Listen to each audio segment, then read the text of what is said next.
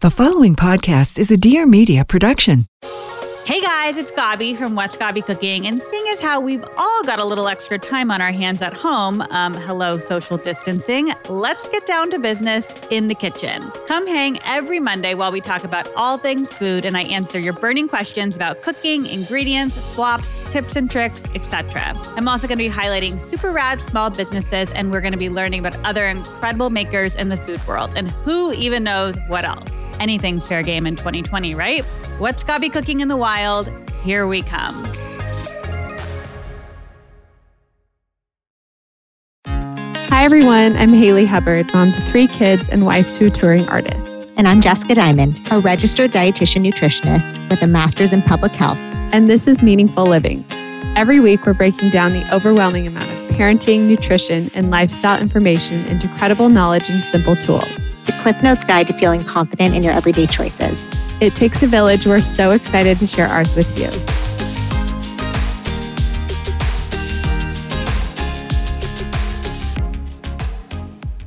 We're so excited to have Dr. Natasha Beck with us today. We've been following her work for a while, and you probably know her as Dr. Organic Mommy, and she is one of our go-to resources for all things related to pregnancy, parenting, and non-toxic living. We love that she draws on her experiences as a mom and as an expert in pediatric neuropsychology, and our missions are just perfectly aligned when it comes to empowering families to make healthy decisions for themselves.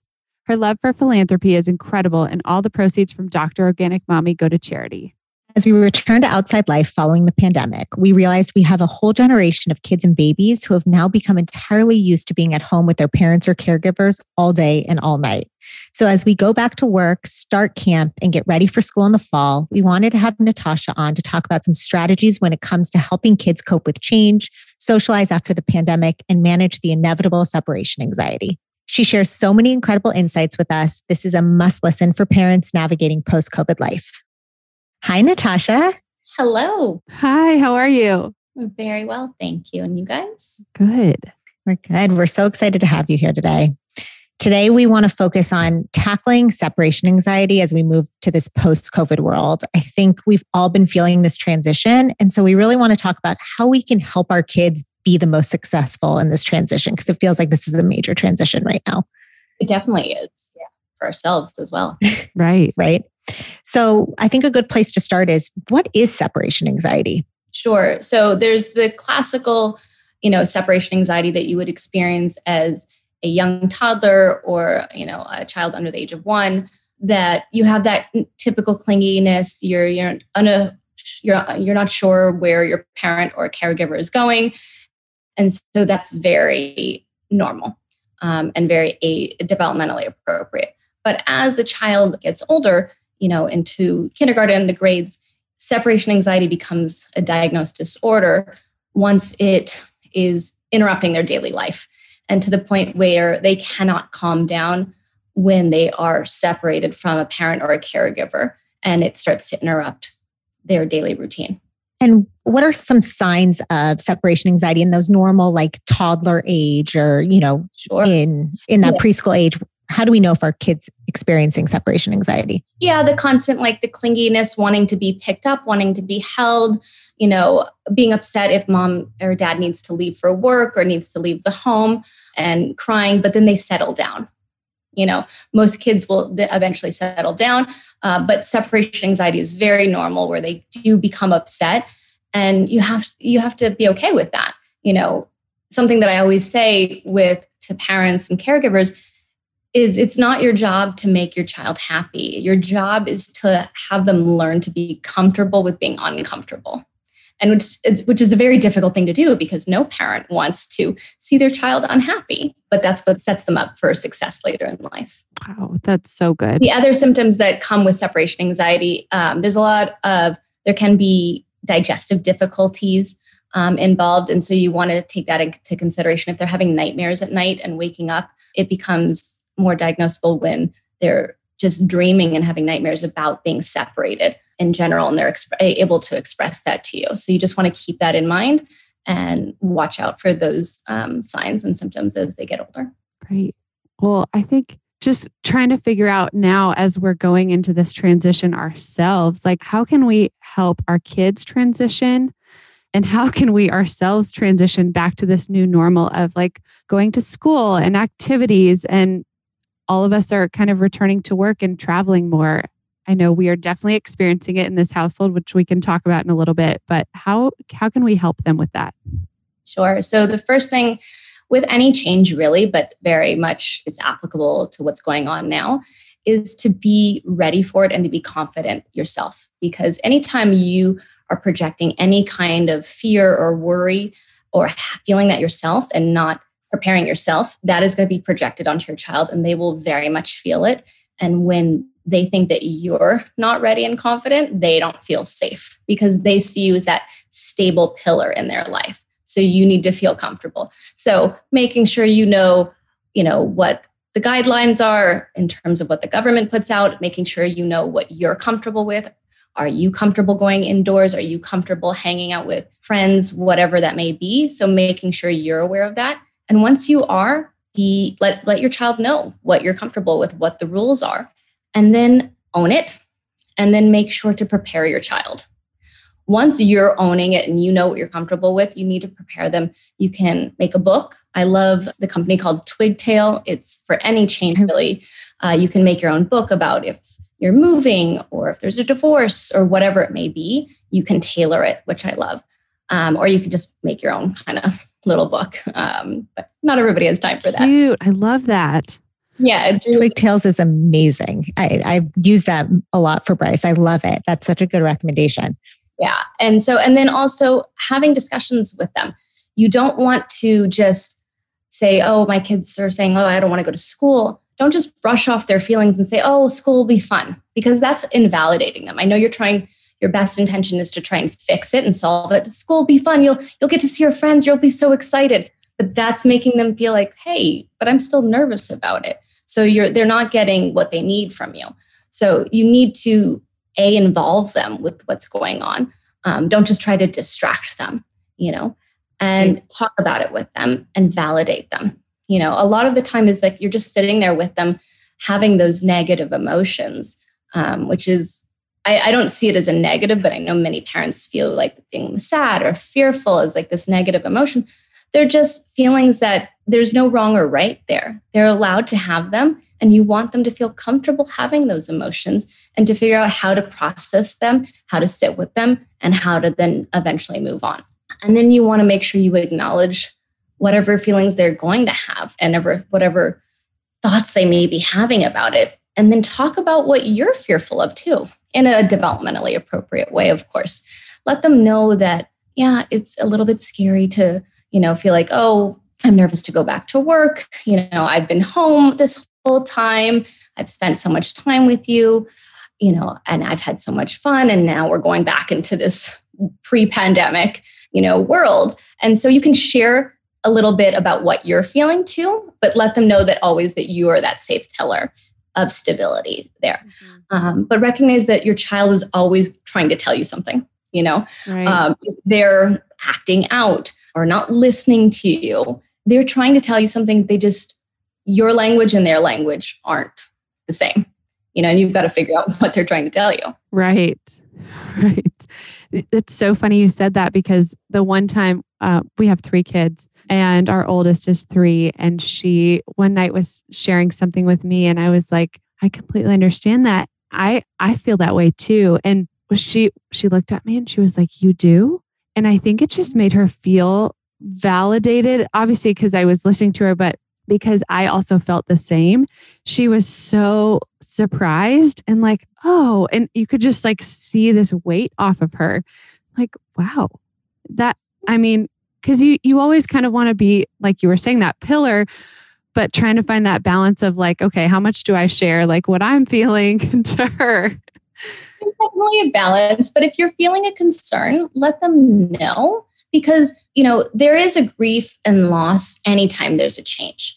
The silver lining of the pandemic for some people is that they were able to slow their life down. They were able to be at home with their kids more so than they used to be. I think what happened with your daughter is that she felt like, oh, I'm not weird for feeling this. This is not an anomaly. My mom feels this too a little bit. And that makes me feel a little bit better because it's not just me. Right. because there's this like embarrassment that a lot of children, typically in the early grades or even, the older kindergartners, they start to think, well, is anybody else thinking the same thing that I am? Mm-hmm. Yeah, totally. I mean, I feel that as an adult sometimes, like, am I crazy? Right? Today's episode is such a good episode to talk about our love of KiwiCo. You've heard us talk about KiwiCo because we're just obsessed with all they do.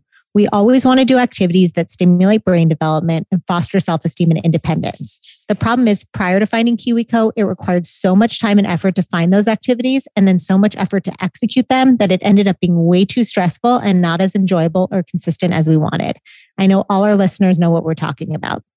I found KiwiCo at the start of 2020 and seriously could not have gotten through the past year without them and don't know how I didn't know about them sooner. KiwiCo makes learning-based activities so easy, seamless, and enjoyable. They send fun and stimulating art and science projects that are all laid out for you straight to your door.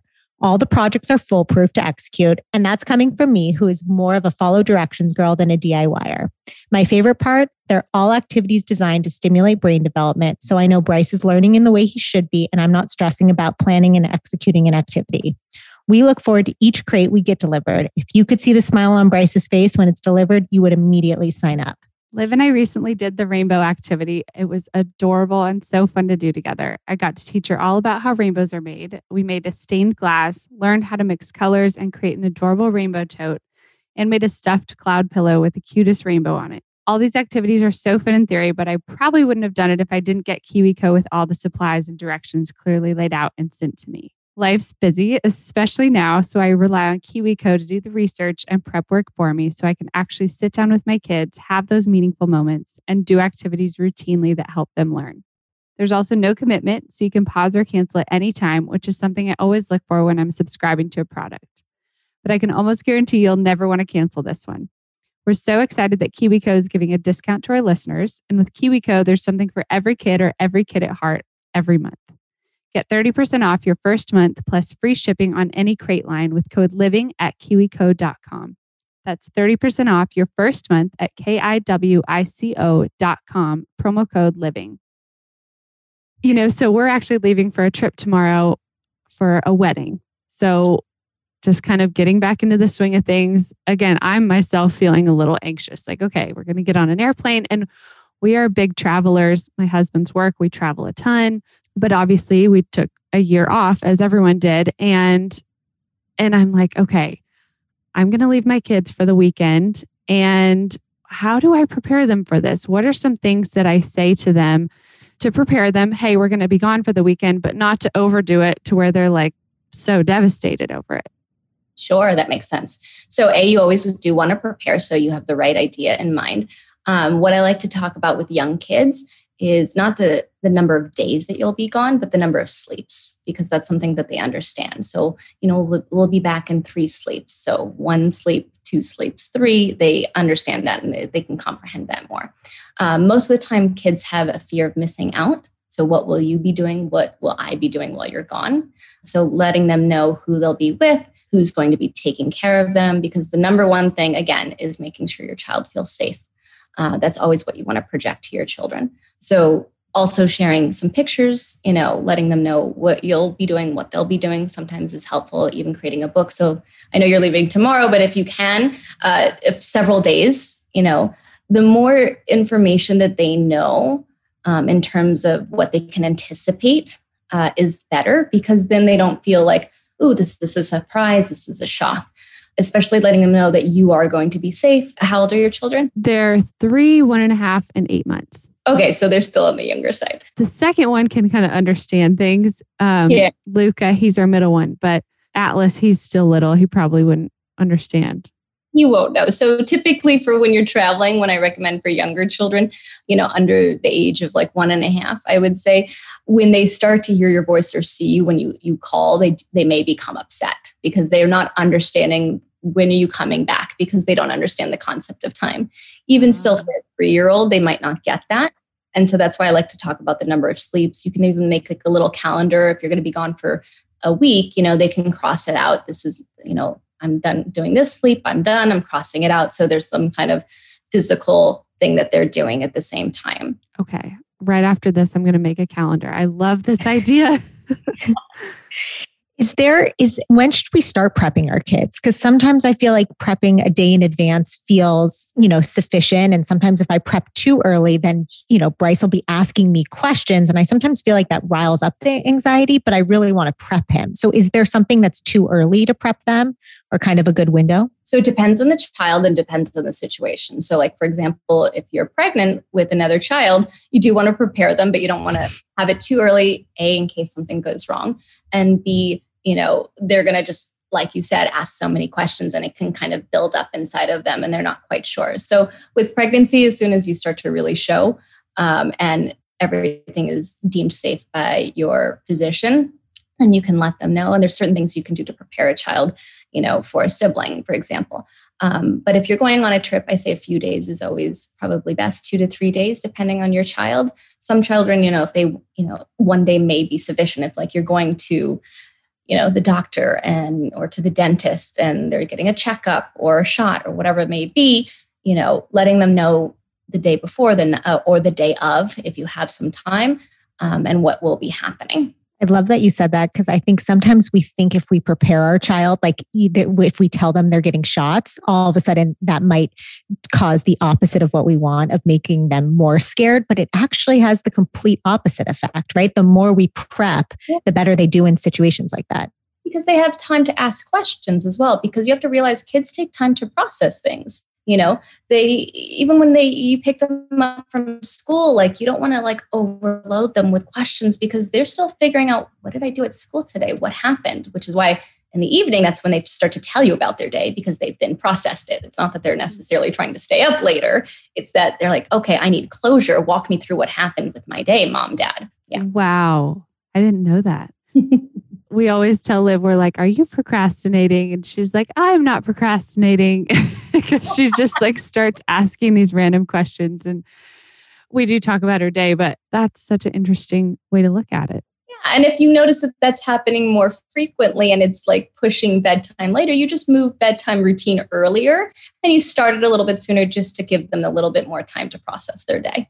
Oh, okay. So this happened, a month or 2 ago, but we went out to dinner. We actually went to get our nails done with some friends and we brought Olivia, our 3-year-old. And I was going to bring her home before our spontaneous out to dinner. And then I thought, well, actually, she could probably stay with us. It's not a big deal. We're just going to go to dinner and go home.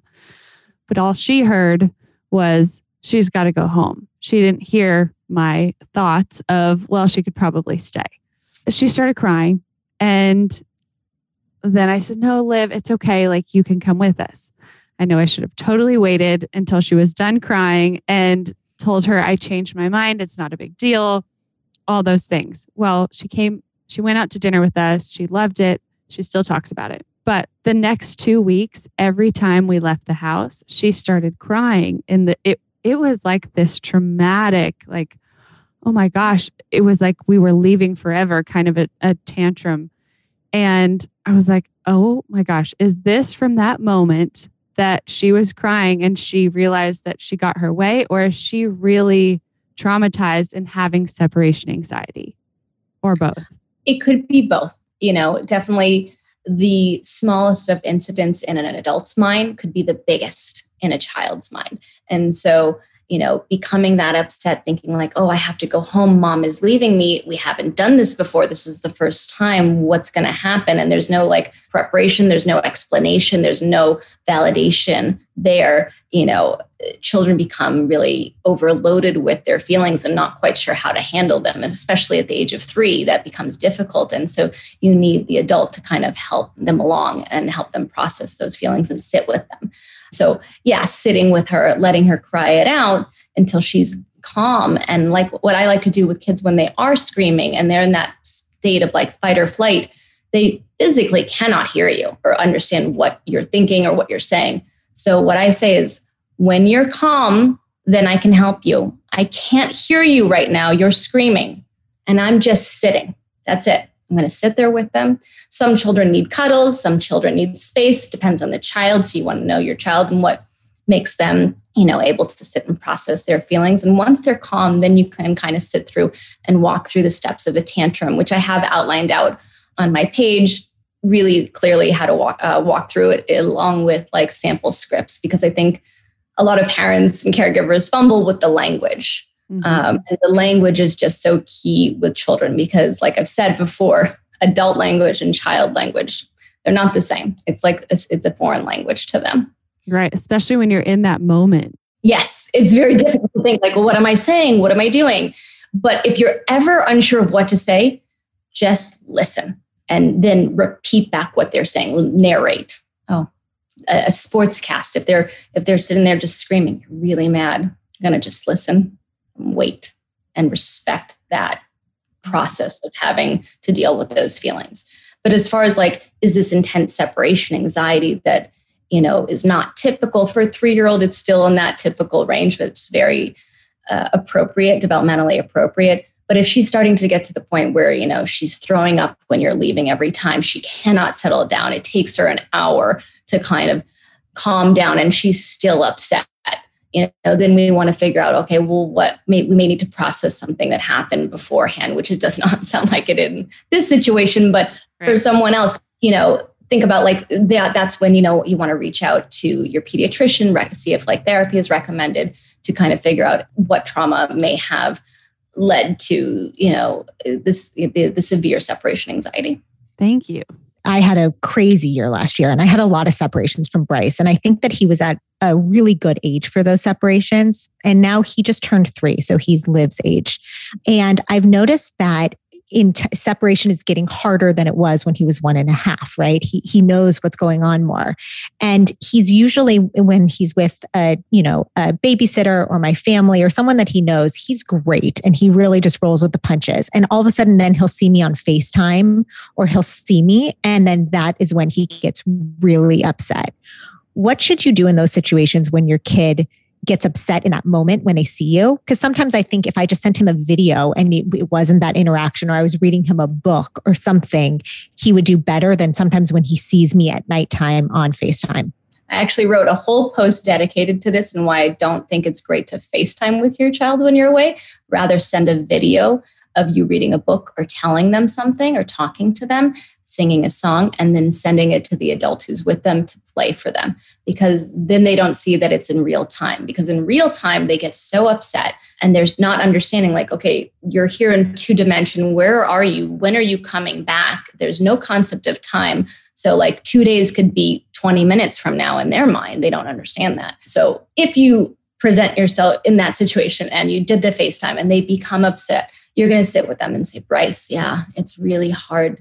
You miss your mommy. Crying. Sit with them. Yeah, you really miss your mommy. It's sad not to be with her. And I'm pausing for a really long time with you guys because that's how long I want you to pause with them. Like at least several minutes where you're just silent and let them just sit there, because then that adult is providing that safe space for them to really be upset. You're not trying to fix it. Oh, they're going to come home soon. Don't worry, or they'll bring you a gift. You don't want to try and fix everything for them. We live in a society where we used to have like the helicopter parent just all over you. Now it's the bulldozer parent. Let's move away all the obstacles for you so you encounter nothing. When in reality, you want to try and get your kids to, how do you build grit? You want to get them to struggle. You want to let them figure out how to have those feelings. So sit with them. And then once they're calm, you can sit there and acknowledge you really wanted mom to be there with you. I get that.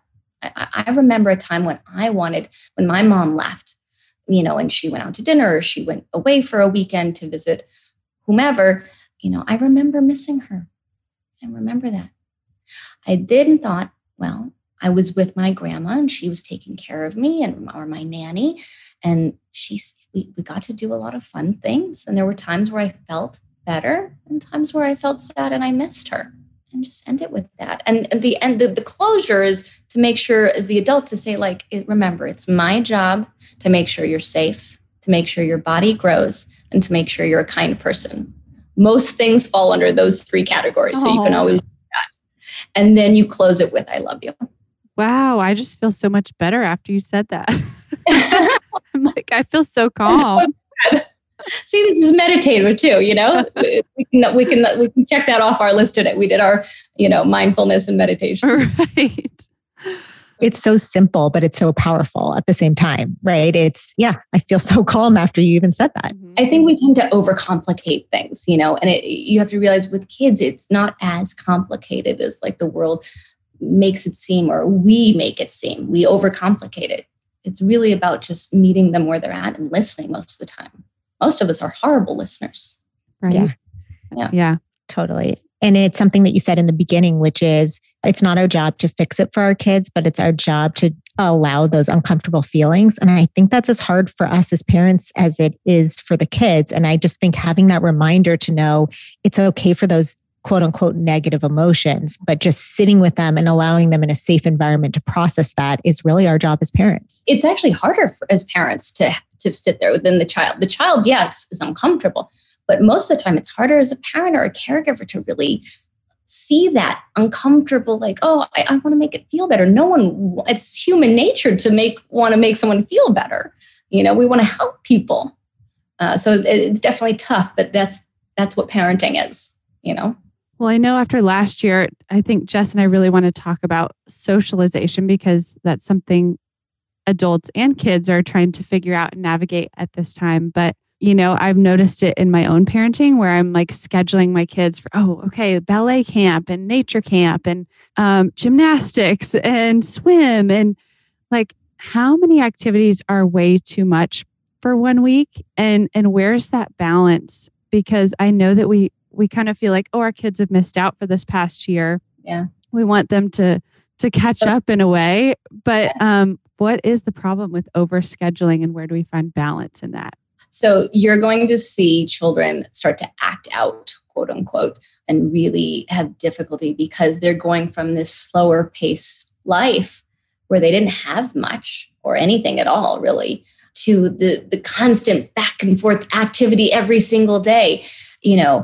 There's definitely a happy medium. Like you said, there's a balance, but knowing what that is, depends on the child and depends on the child's age.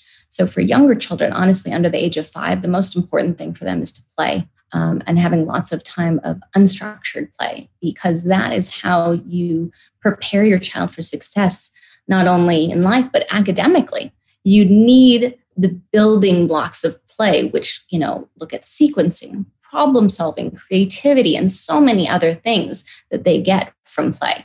So setting up a few play dates for your kids under the age of 5, I would say under the age of 5, no more than 2 to 3 activities a week. But they really don't need more than that. You might say like your later preschooler, your 4-year-old might say like half days or, a full day of like camp. That's fine. But nothing after camp. If you got camp scheduled, let's not have activities every single day. That's a lot for them. And it becomes very overstimulating. And then they have difficulty falling asleep and they're overwhelmed and they're having like more, meltdowns, which is different from a tantrum. They just can't calm down because they're sensory overloaded. Too much going on. Yeah. I'm really relating everything that you're saying. And Jess and I do this quite a lot with the things that we talk about with kids. I'm relating it to my own life. Like, 3 to 5 activities a week. And that's it. Because sometimes what? It becomes too much for us too. Right. I mean, I'm looking at our schedule and I'm like, I don't even see an open day for us to schedule when someone says, hey, can we get together for a dinner? I'm like, I don't see an open day. And it gives me anxiety. I mean, Tyler, my husband and I were talking about it last night. And I'm like, we're too busy. We're way too busy right now. And so trying to find that balance for myself, but also for the kids is just kind of overwhelming right now. And I think we're going from one extreme of having nothing to the other extreme, but we need that balance. So like, honestly, putting blocks in your calendar, if that helps, for at least a date or night or two for you and your partner. A day date also, if possible, I think is really important for just establishing and making sure your relationship, stays strong. And then having several days during the week, especially for children under 5, where they have nothing. They get to just play. And you have that sense of feeling of freeness where they can just create and, stick them outside with some bowls, some turkey basters, some ice cubes and water, and let them go at it. And they just really sit there and figure things out. And there's so much learning going on there. You're speaking Bryce's language. A turkey baster and a bowl of water is easily 30 to 45 minutes. I mean, it's amazing. Yeah.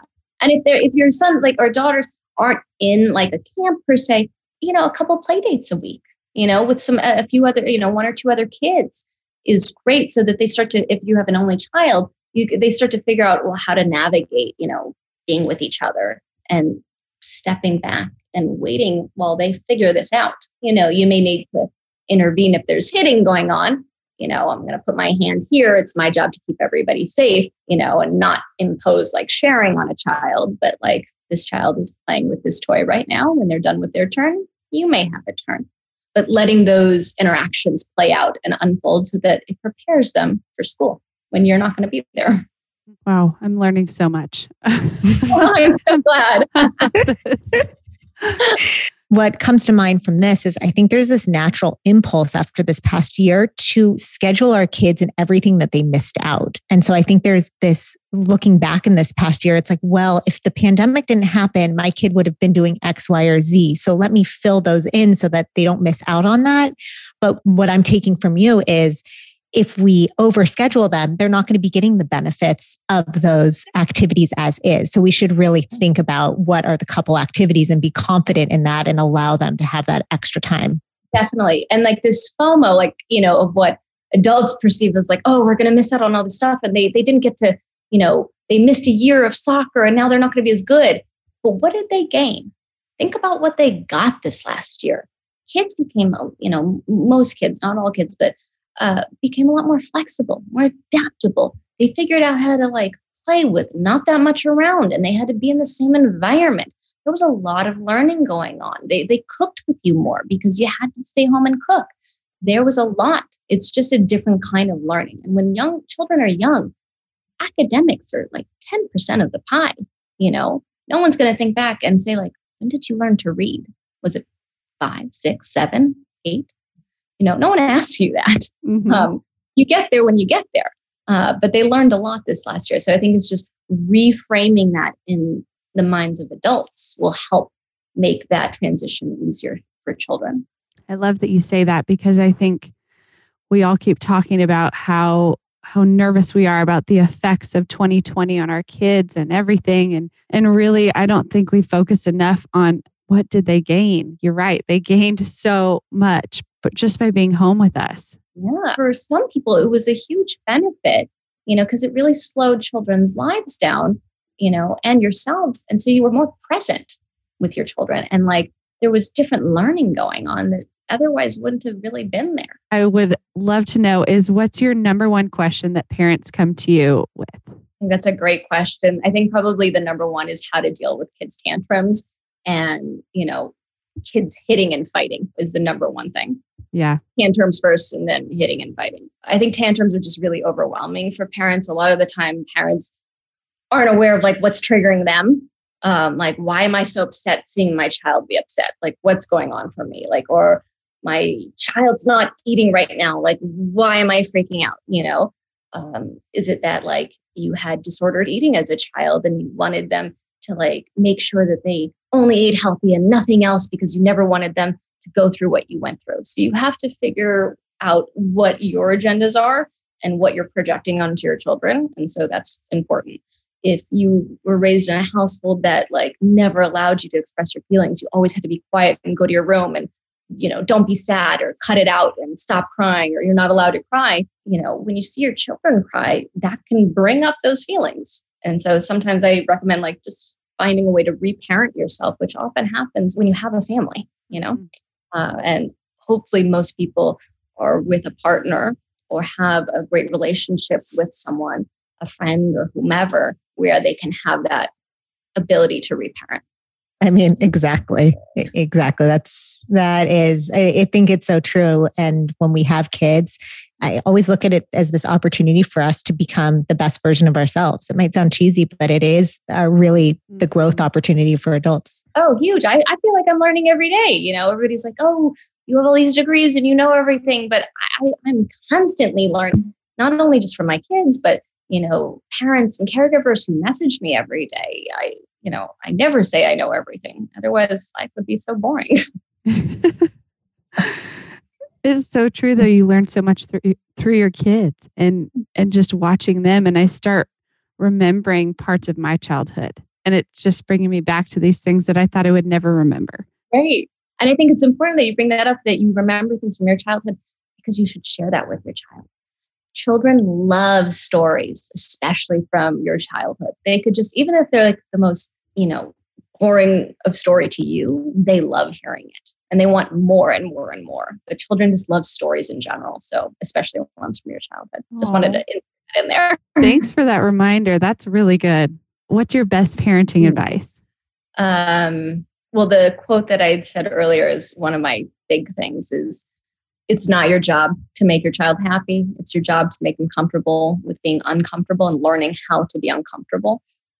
Because I think so much in this world we're at a point where young adults are going to work and that they can't handle the criticism or the constructive feedback. And so they actually bring their parents in to say like, well, come talk to my boss, And so you don't want that. And like professors now at universities are having parents come in and talk to them. And it's a struggle. It's like, I've never had to deal with a parent before. Like I'm dealing with college students. What is going on? Wow. So you've got to really, I think, like, honestly, I have that written out for my in-laws, my parents, and like even my kids' godparents, so that they really get it. I'm like, you're not supposed to fix my child's feelings, And so really, I want to drive that point home. Gosh, that is so good. I'm going to print that out and put that on the fridge. I think that is something that anyone coming in, if it's grandparents or anyone, I just think having that quote up there is so powerful because it's a good daily reminder. And then I'll do one more. Instead of threatening with an if, empower them with a when is something I say, because if you're going to say like, if you don't get in the bathtub right now, you're not going to have any books tonight. When you get in the bathtub, then we'll have time to read our books afterwards. So you see the difference in like, not just the tone, but it doesn't feel as like much of a, tenuous fight there. When you get dressed, then I can hear what you're telling me. Oh, I love this. The when. Yeah, it's always the when. When you do this, then I can do that for you. I love that. I'm using that tonight. Great. Let me know how it goes. I will. Oh, I'm learning so much. Jess, do you have any other questions? I mean, Natasha, I could talk to you all day. I'm so happy you came on to just share all of your knowledge. It's so practical and just helps us so much. So I'm so appreciative. Should we ask your last question of the day? What made you feel full this week? Ooh, great question. It can be anything. It doesn't have to be kid related, but it can be. It's not kid related. Honestly, the summer produce starting to come in at the farmer's market. I just get so much energy when I'm outside. It's beautiful and sunny. I'm soaking up nature and all of the produce that we get to enjoy. And I'm very fortunate in California. Yes, you are. Oh, that's amazing. That makes me feel full too. The sweetness and the colors, I love summertime. That's such a good one. So much. I go overboard at the farmer's market, and I could probably go to farmer's markets every day if I could. It's hard not to. It's so pretty. It is so pretty. All right. Well, for all the people that are wanting to ask you so many more questions, because I feel like people are going to be like, I want more. How can they find you if they want more info? So I've got an Instagram. It's at Dr. Mommy. I also have a website, drorganicmommy.com. And those are two places where you can find me. And all the proceeds from my page go to charity. So I'm always trying to share, products and things that I personally use and like and meet my standards. And so, you can always message me there. And I do mini parenting consults when I can. And Perfect. Well, thank you. We love you and we love your philanthropic heart. And thank you for sharing all you had to share today. Thank you guys so much. I had such a great time. Thanks. Us too. Natasha, that was so great. You're amazing. Thanks so much for listening. We hope you found something meaningful from this episode. Please follow the show, rate, and don't hesitate to write a little review. We also have a voicemail box you can call to ask us any questions, tell us the topics you'd like covered, or just share where you're struggling and how you could use some extra support. Call 833-444-FULL or 833-444-3855. We want to hear from you. And tune in every Monday for a new episode of Meaningful Living. And if you're looking for more ways to live a meaningful life, follow us on Instagram at Meaningful Living and visit our website, meaningfulliving.com. And don't forget with 2 L's. Can't wait to see you next week.